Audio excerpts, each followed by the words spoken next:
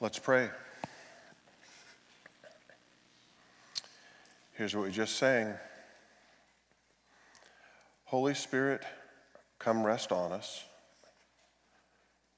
You're all we want.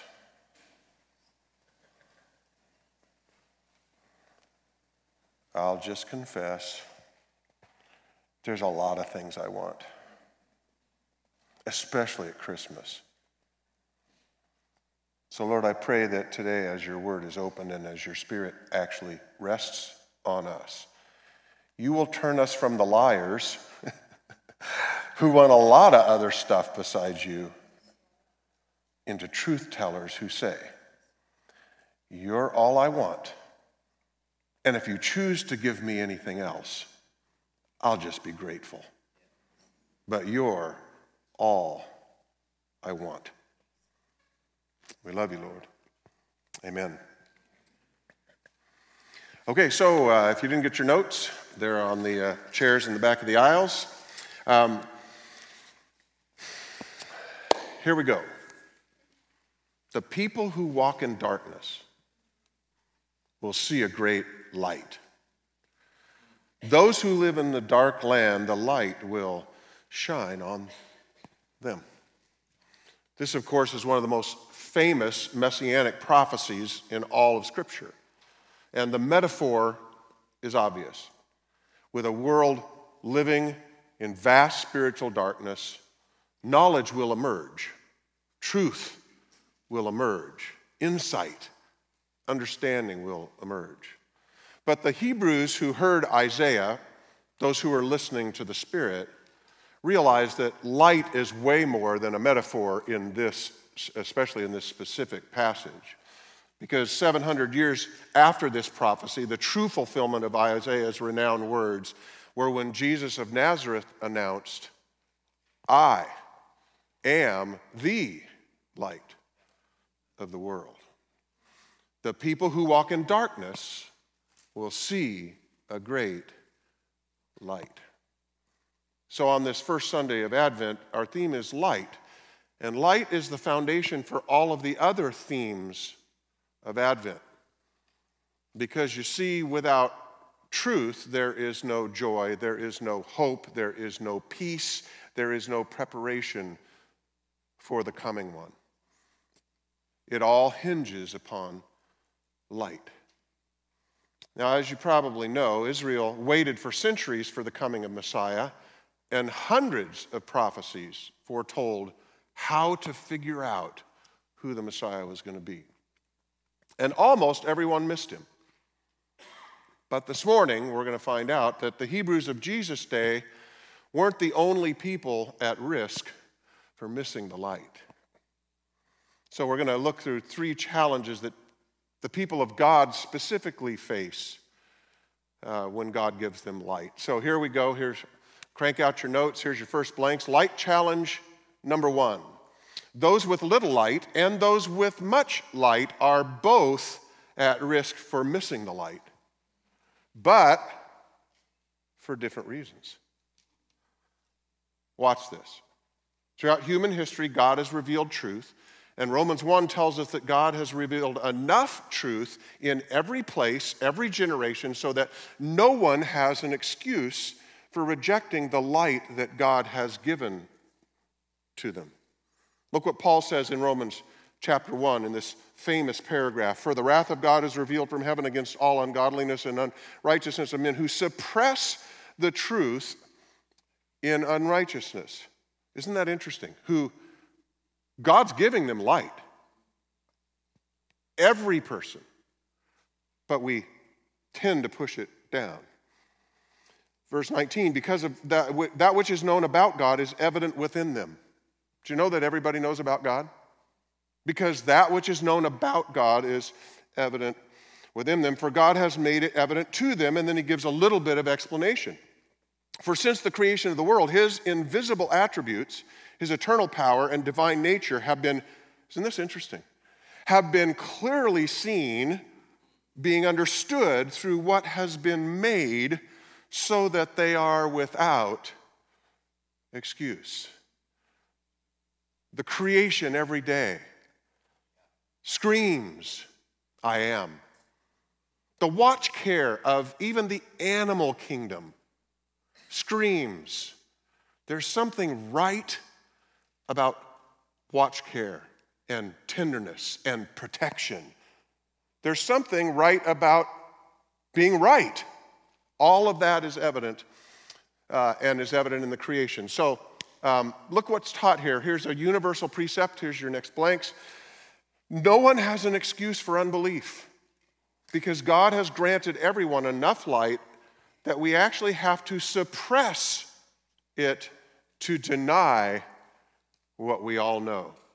Isn't it interesting? Those out in the world suppress the truth. So I love the way that Dennis Kinlaw, incredible Hebrew scholar, put it. We're willingly ignorant, which sounds like an oxymoron, right? Ignorant means you just don't know. Oh, no. We lean into ignorance. We suppress the truth. Now, fortunately, there's always been a remnant of people who trusted the light that God gave them. So, for instance, the OT prophets were like this. And since they were willing to accept the light that God gave them, by the way, this is what happens. Because they were willing to accept the light that God gave them, God spoke to them. That's how God is. It's a remarkable thing. And so, Jesus contrasted these faithful prophets to the unbelieving Hebrews of his day who got to see him perform miracles and got to hear his astonishing teachings. Look at his reprimand to those who he had revealed so much light to.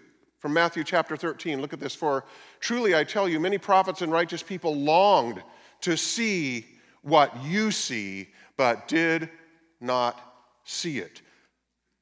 They longed to hear what you hear, but did not hear it. So even though the prophets and the OT believers had so little light, they simply obeyed. But Jesus' audience, who had so much more light, weren't ready to trust him. They wanted more before they'd commit. And now let's come 2,000 years forward to our day, in our land. We'll come back to this in a few minutes, but suffice it to say that we live in a time and a place where we've had access to more of God's light than any society in any age in the history of the world. And yet, look at the contrast between our lives and many of those who lived before Christ came. They heard the people who walk in darkness will see a great light, but they didn't get to see the light with a capital L. We have. Look at this in Hebrews, this famous chapter, faith chapter. Pick up with me at verse 32. And what more shall I say, for time will fail me if I tell of Gideon, Barak, Samson, Jephthah, and of David and Samuel and the prophets, who by faith conquered kingdoms, performed acts of righteousness, obtained promises, shut the mouths of lions, quenched the power of fire, escaped the edge of the sword, from weakness were made strong, became mighty in war, put foreign armies to flight. Women received back their dead by resurrection, and others were tortured, not accepting their release in order that they might obtain a better resurrection. How's that for an Old Testament faith?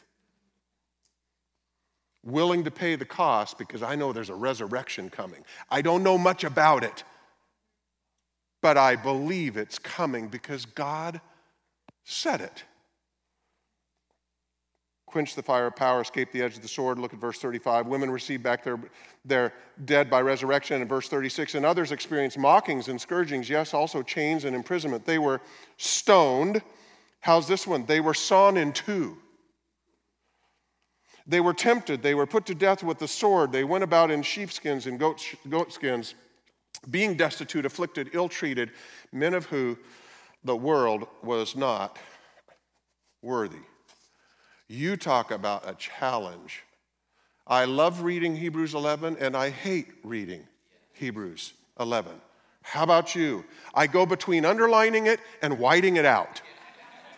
I mean, this is crazy. So let me give us a challenge. Ready? It's in a key concept. Number one, write it in. If the Old Testament believers who lived before Jesus came could take such risks for God, how much greater should my trust be all the light I have?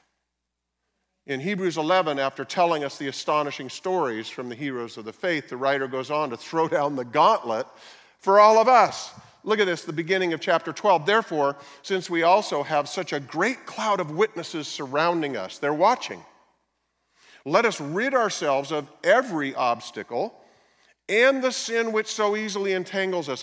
There's two things to rid ourselves of.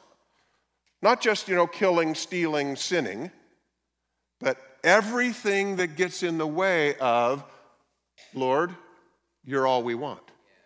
Every obstacle. So notice that so easily entangles us, and let us run with endurance the race set before us, looking only at Jesus. He's all I want, the originator and perfecter of the faith. So think about this cloud of witnesses. With so little light, think about what they risked. Think of the hardship they endured for the faith, and that leads to key concept number 2. Here it is. Despite their limited amount of revelation, the Old Testament believers staked their whole lives on the belief that God was absolutely faithful. And this has huge implications. Given the amount of light that God has given to us, it should be much easier to believe than, say, Noah, Abraham, Moses. Yet their testimonies of faith stand in dramatic contrast to a whole bunch of Christians, don't they? And now, let's take a step back. Let's think about those who lived before versus after the coming of the light of the world, Jesus. As you look at Old Testament times, perhaps it's understandable that most people lived in unbelief since the Messiah, the Savior, hadn't yet been revealed. You can actually feel sorry for the Old Testament believers, right? They hadn't seen Jesus. What would your life be if you hadn't seen Jesus?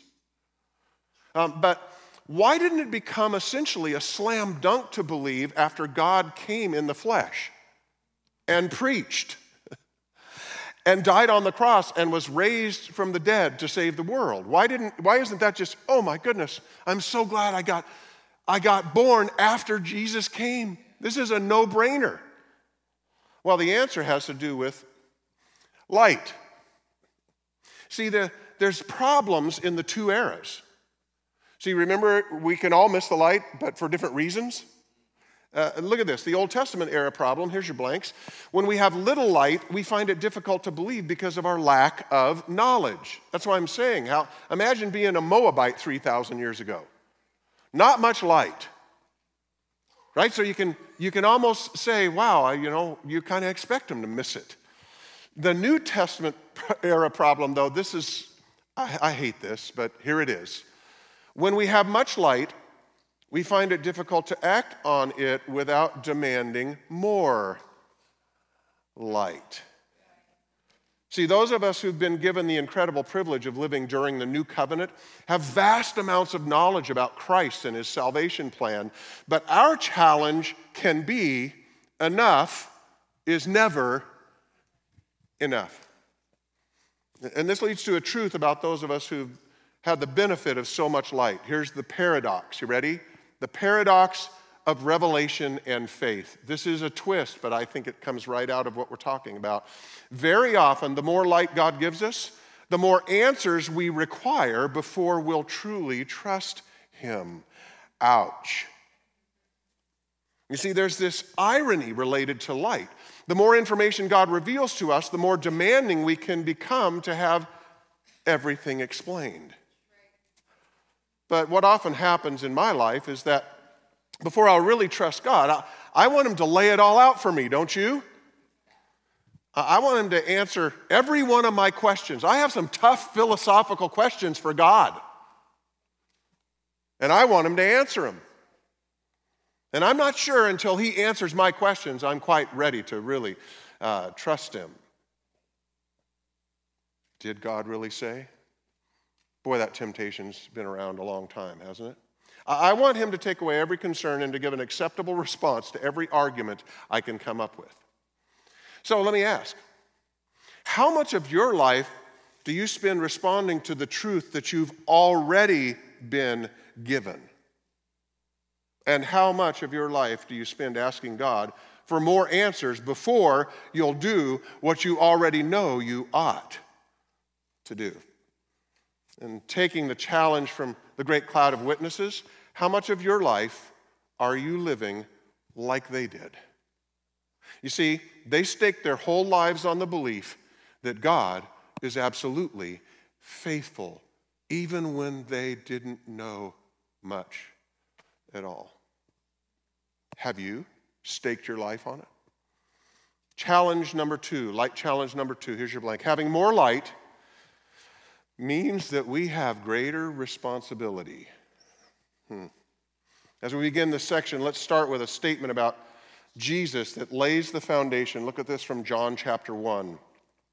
Famous passage. In the beginning was the Word, and the Word was God, and the Word was with God, and the Word was God. In Him was life, of course, so the Word, capital W here, is the Messiah, is Jesus. In Him was life, and the life was the light of men. Notice, just exuding from Isaiah 9:2, right? He came, the light of the world. The light shines in the darkness, and the darkness did not comprehend it. There was the true light, which, this comes right out of Romans chapter 1.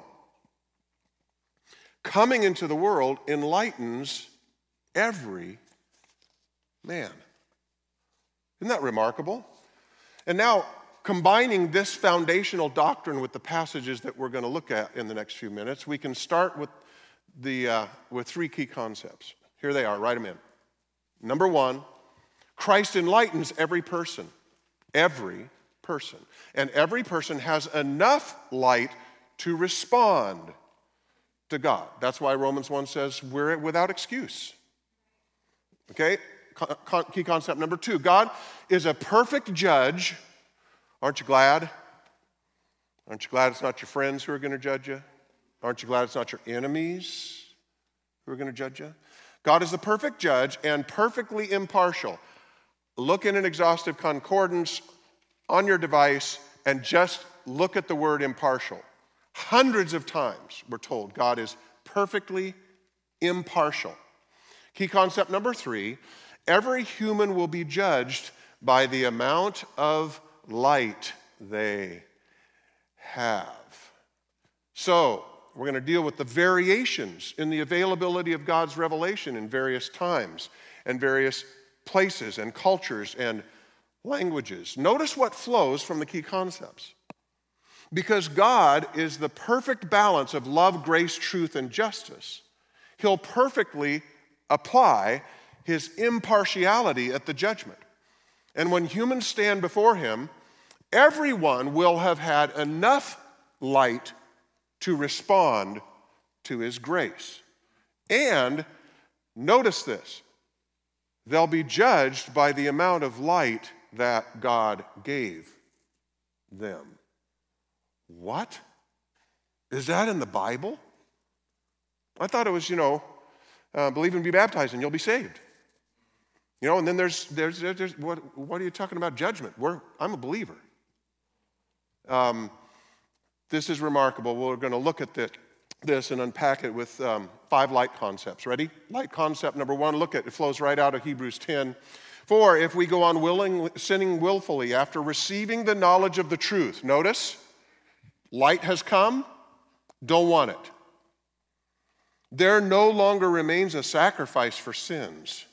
Anyone who has set aside the law of Moses, now we're going to see the contrast between the Old Testament light and the New Testament light. Anyone who sets aside the law of Moses dies without mercy on the testimony of 2 or 3 witnesses. You murdered, you're guilty, you're judged. But now, how much severer punishment do you think he will deserve who has trampled underfoot the Son of God and has regarded as unclean the blood of the covenant by which he was sanctified and has insulted the Spirit of grace? You ready? Here it is. You know what? Did I just blow through James 3:1? I think that was probably Freudian. I hate James 3:1. Let's finish number 2 and then go back to 3:1 because it's about Bible teachers. No wonder I skipped it. Okay, let's write it in. Light concept number 2, those who reject the truth of the new covenant will be punished more severely than those who rejected the old covenant, right out of the text. Okay, back to number 1. Again, underline or white out, I go back and forth. Let not many, James 3:1, let not many of you become teachers, my brethren, knowing that as such we will incur a stricter judgment. Look at this, light concept number 1. Greater knowledge means a stricter judgment. Whoa. All right, look at John 15 now in light concept number 3. If I had not come, Jesus now talking about those whom he's shown all these incredible teachings and miracles. If I had not come and spoken to them, they would not have sin. Isn't that interesting? Before this, they didn't know the Sermon on the Mount. They knew that you're not supposed to get in the wrong bed, but they had never realized that, wait a second, if you do that in your mind, it's the same. So they didn't have that. Now, all of a sudden, guess what? They now know what Jesus has brought. So listen to it again. This is astounding. This is actually in the Bible. Ready? If I had not come and spoke to them, they would not have sinned. But now they have no excuse for their sin. If I had not done among them the works which no one else did, they would not have sin. But now they have seen. Light concept number 3, here's your blanks. New light gave them the opportunity to respond, right? That's the great thing about light. But it also gave them a new responsibility for which they were now accountable. Why? Because humanity will be judged based upon the amount of light that we have. All right, look at Luke chapter 11. This generation is a wicked generation. It seeks for a sign, and yet no sign will be given to it but the sign of Jonah. 3 days and 3 nights in the depths of the earth, crucified on Thursday, on Good Thursday, and resurrected 3 days and 3 nights later before sunup on Sunday morning. Okay, so that's it. That's the sign. It's incredible, the resurrection. So it's notice, for just as Jonah became a sign to the Ninevites, so will the Son of Man be to this generation. The Queen of the South, also known as the Queen of Sheba, you may have seen that in your Old Testament reading. The Queen of the South will rise up with the men of this generation at the judgment and condemn them. Wow, a heathen queen who knew nothing almost at all about God. Because she came from the ends of the earth to hear the wisdom of Solomon. And behold, something greater than Solomon is here. Now listen to this. The men of Nineveh will stand up with this generation at the judgment and condemn it, because they repented at the preaching of Jonah. And behold, something greater than Jonah is here. Let me ask you, how much light did the Ninevites have? You would have loved Jonah, church. If you go to Jonah chapter 3, in the New American Standard, it's a 10-word sermon. This is great. We can do all music, 10 words, that's all you get. 10 words. That's what they knew. And you know what? They fell down in sackcloth and ashes and they repented. Amazing. So here's light concept number 4. Write it in. At the judgment, those who ignored much light will be condemned by those who responded to little light. Do you realize how contrary this concept is to the beliefs of the typical churchgoer? Who do we think judgment's for? Those sinners out there. Those heathen out there, the pagans, the atheists, all of those people, we think judgment's for them. In fact, the word teaches that many of those people will actually judge those who had far more light because they responded to the light that they had, while many who had much greater light treated light so flippantly. I want to show you a graph. You'll really like the first one. Bring that up. I like this graph. See, this is the typical non-believer and the typical believer, okay? Don't you like this graph? Look how much more light we've responded to. But based upon the text that we've been looking through, let me portray it this way. How about the next slide? How about the percent of the light that they have that they've responded to? I hate this graph. How many messages have you heard? How many times have you read the Bible? How many times have you said, that's right, Lord, cleanse me so that I can live above that?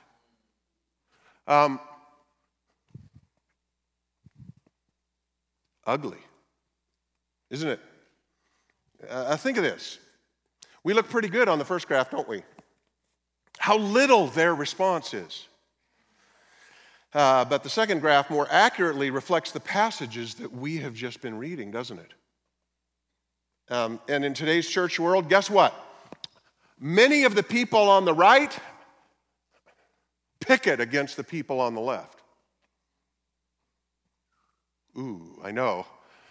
At the judgment, it'll be the people who responded to little light that they had, who will condemn those who had lots of light but chose to not respond to a lot of it. Oh my. Why? Because we're judged by the amount of light that we have. Key concept number 5, here it is, write it in. Those who have ongoing access to light and repeatedly fail to respond to it are in the biggest trouble. Now let's bring this close to home. This concept ought to be a serious warning to us. People who've sat under the clear teaching of the Word are at particular risk for failing to see their peril when they receive God's truth but didn't respond to it. See, we like to grade on the curve. And compared to all those sinners out there, I'm doing pretty well, aren't you? I kind of got this holiness thing down. Oh, Lord, help us in our pride. See, and there's another reliable aspect of this. God's faithfulness ensures that his people will hear the truth repeatedly. Since he's absolutely faithful, he sends his message to people, his people, over and over again. In fact, this is exactly why the Hebrews were exiled into Babylon. Let's go back to that time in their history. It's coming to the end of the kingdom. Okay, and we're going to pick up here at the last king of Judah, Zedekiah, right before the exile. Ready? Look at this from 2 Chronicles, the last chapter of 2 Chronicles. Zedekiah was 21 years old when he became king, and he did evil in the sight of the Lord. He stiffened his neck and hardened his heart against turning to the Lord. Furthermore, all the officials of the priests and the people were unfaithful, following all the abominations of the nations. The Lord, the God of their fathers, look at this, sent word to them again and again by his messengers, because he had compassion on his people and on his dwelling place. But they continually mocked the messengers of God, despised his words, and scoffed at his prophets until the wrath of the Lord arose against his people, until there was no remedy. Look what happened among God's people through the centuries of his faithfulness. He had spoken to them again and again. But there came a point where giving them more light, more sermons, more prophets, more messages, more truth, more blogs, more church services, more Christian music wouldn't make a bit of difference. At that point, God said, there's no remedy. There's nothing else I can send to you other than the vast light that I already have, because you don't want the light. So when this happens, here's God's perspective. Here's your blanks. God's perspective of repeated rejection of his word. My people have ignored so much light, they've become worse than merely unenlightened sinners. Oh no. You mean those people out there that we point the sin fingers at? Yeah. when we repeatedly reject much light, we become worse than those sinners out there. Look at this. This happens in Ezekiel, also at the same time of just before the exile. He's talking to God's people, and he did a dramatic fashion comparing Judah's sins to, you ready? Samaria, who they hated, right? Those were the Samaritans. They called them dogs. And you ready? And Sodom, famous, renowned for their wickedness. You ready for this? No wonder the prophets didn't get paid and got run out of town. Now your older sister is Samaria, and your younger sister is Sodom. Yet you have not merely walked in their ways or done according to their abominations, but you have acted more corruptly than they. Sodom, your sister, and her daughters have not done as you and your daughters have done. Furthermore, Samaria did not commit half of your sins, for you have multiplied your abominations more than they. So you made your sisters appear righteous. God looks at his people and says, I look at you and I look at Sodom, and you have made Sodom look righteous. Put down the placards, American church. Oh my. Look at this. Because of your sins in which you have acted more abominably than they are more in the right than you. You have made your sisters appear righteous. Graph number 2. See, Jeremiah proclaims the same concept in Lamentations 4. Look at this. For the iniquity of the daughter of my people is greater than the sin of Sodom. So look at what emerges from the word. It's a key concept. Here's your blank. When God's people repeatedly reject his light, they become more wicked than even the spectacular sinners. Sodom, spectacular sinners. They look righteous in God's eyes compared to all the people who had so much light and said, nah, maybe later. I'm not quite ready for that yet, God. And to make sure that no one thinks that this is I love it when people say, well, that's an Old Testament concept. Because we all know that God changed when Jesus came. Right? You know that fundamental historic doctrine of the nature of God, right? He changed when Jesus came. Before that, he was mean and nasty, and Jesus showed up to say, God, Father, please, please, please, start being nice. Right? Everything changed. No, but just in case somebody wants to say this is just an Old Testament concept, look at what Jesus taught. Exactly the same thing when he's sending the disciples out throughout Israel to announce his coming. Look at this from Matthew 11. Then he began to denounce the cities in which most of his miracles were done because they did not repent. And now, if you go through and look at the New Testament, you can see the miracles that happened in these cities. Ready?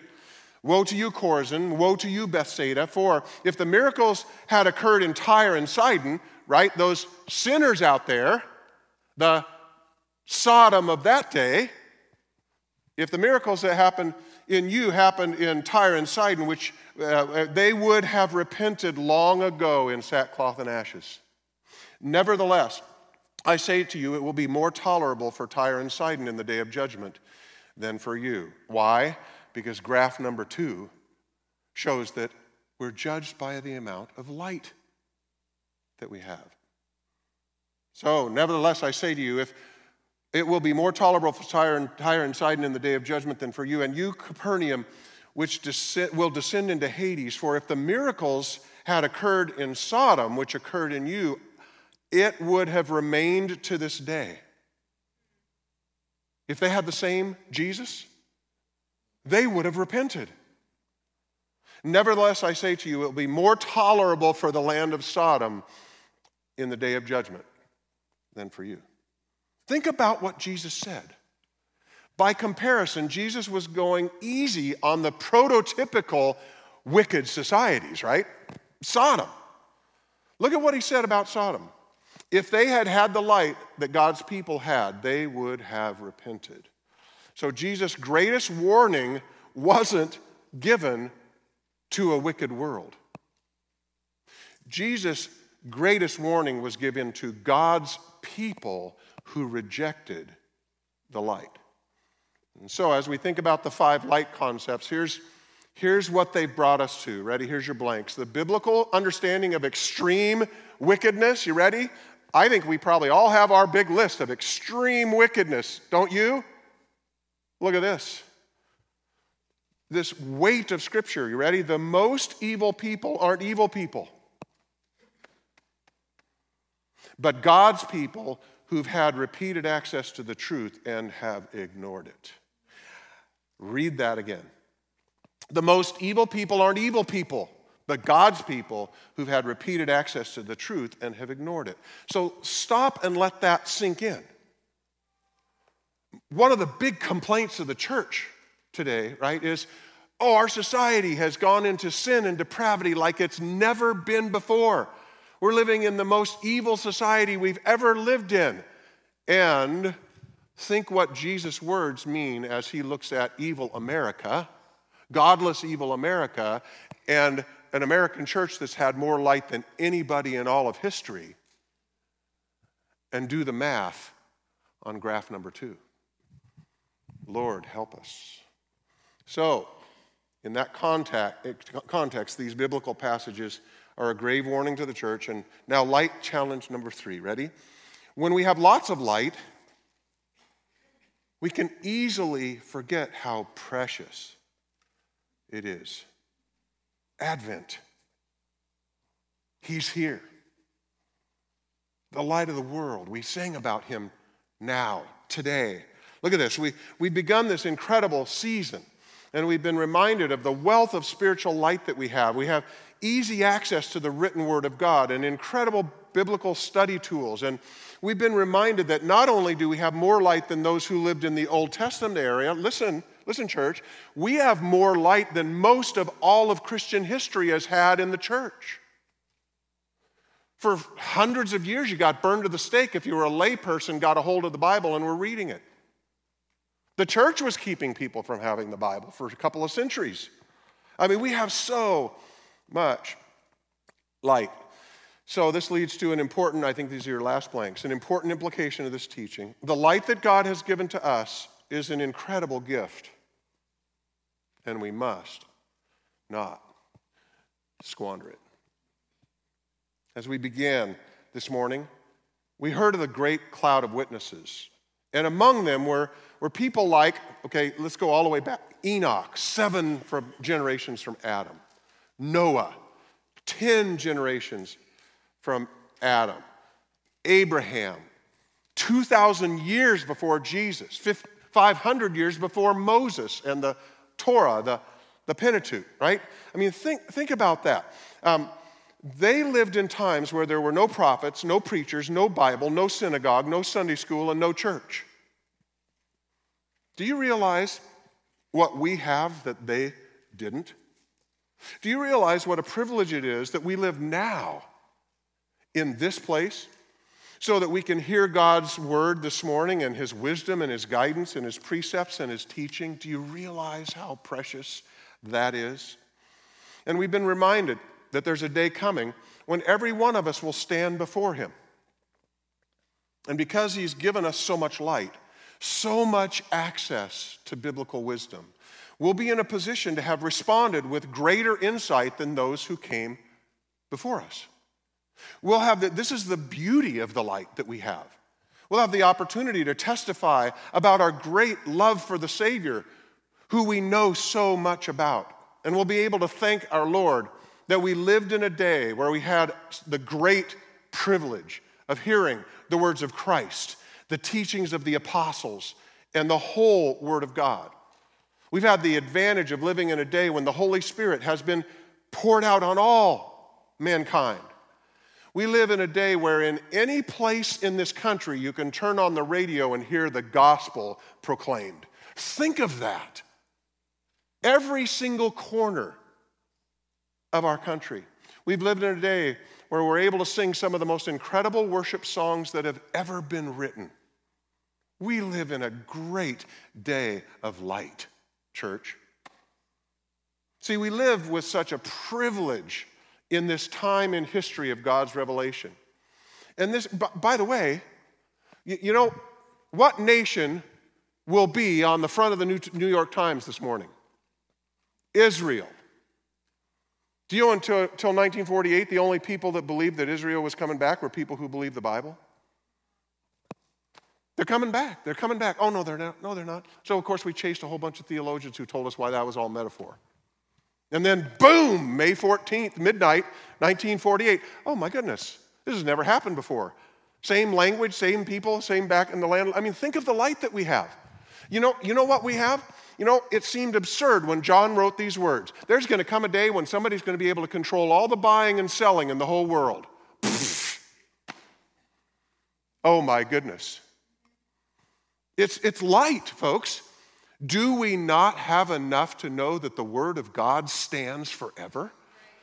We live in the greatest day in the history of God's light. So, we will be able to gratefully offer up our lives, having been a living sacrifice because the light that He gave us. And when we stand before Him, we'll be able to thank Him for all the grace that He gave us, that we were born now and not in Moab 3 millennia ago, or not in Iran today. Oh my. So, when we stand before Him, if we respond to the light, it'll mean that scores of generations of those who have come before us will cheer us on, that great cloud of witnesses. And because we looked at the incredible gift of light that was given to us, and we walked faithfully, and we fought the good fight, and we finished the race. But if we ignored the light, or if we chose only to respond to the light that we liked, forgive me, Lord. I like those verses. I underline them. I like the stuff that goes on the posters, don't you? I don't like the stuff that says, God's people, Sodom looks righteous compared to you. I don't like those. But we've had the light. It's been told to us. So notice, if we choose not to respond to the light, it'll mean that generations of the faithful will be heartbroken, and they will ask, how could you have so much light, such a precious gift, such incredible privilege to live in a time when you knew things that were never revealed in our day, and yet you ignored it. You turned away from it. You squandered it. Pastor Josiah, come on up. As we finish, I want to ask all of us some questions. Since God has given us so much light, so much knowledge of Himself, so much truth and so much grace, what are you doing with the light that God has given to you? Not your neighbor, not the people we pick out in our lives to say, wow, on the curve I'm doing great. Set all of that aside. And now remind yourself of the number of times that you've heard a really faithful pastor, some of you for 11 years here, listening to Pastor Kurt, beautifully unpack the Word of God and challenge us every week to greatness. Just let that settle in for just a second and then answer the question, what have you done with the light that's been given to you? Are you using the light to lead you to repentance when you find anything in your life that's outside of His will? Right now, be specific. Are you allowing the Holy Spirit to convict you of sin, and are you seeking the transforming purity of the Spirit so He can empower you to live like Jesus? Are you being salt and light to the world around you so the Savior who saved you can use you to help Him save His world? Here's the big question. What are you doing with the light that God has given you? Now, normally with this kind of message, we'd have an altar call, and there may actually end up being some who want to come forward. But I believe this message has implications for every one of us here. And so I'm not going to have you stand for the response. I've ended nice and early. And I did that intentionally so that we will all have time to do business with God as we quietly open our heart and our mind to the Spirit's working right now.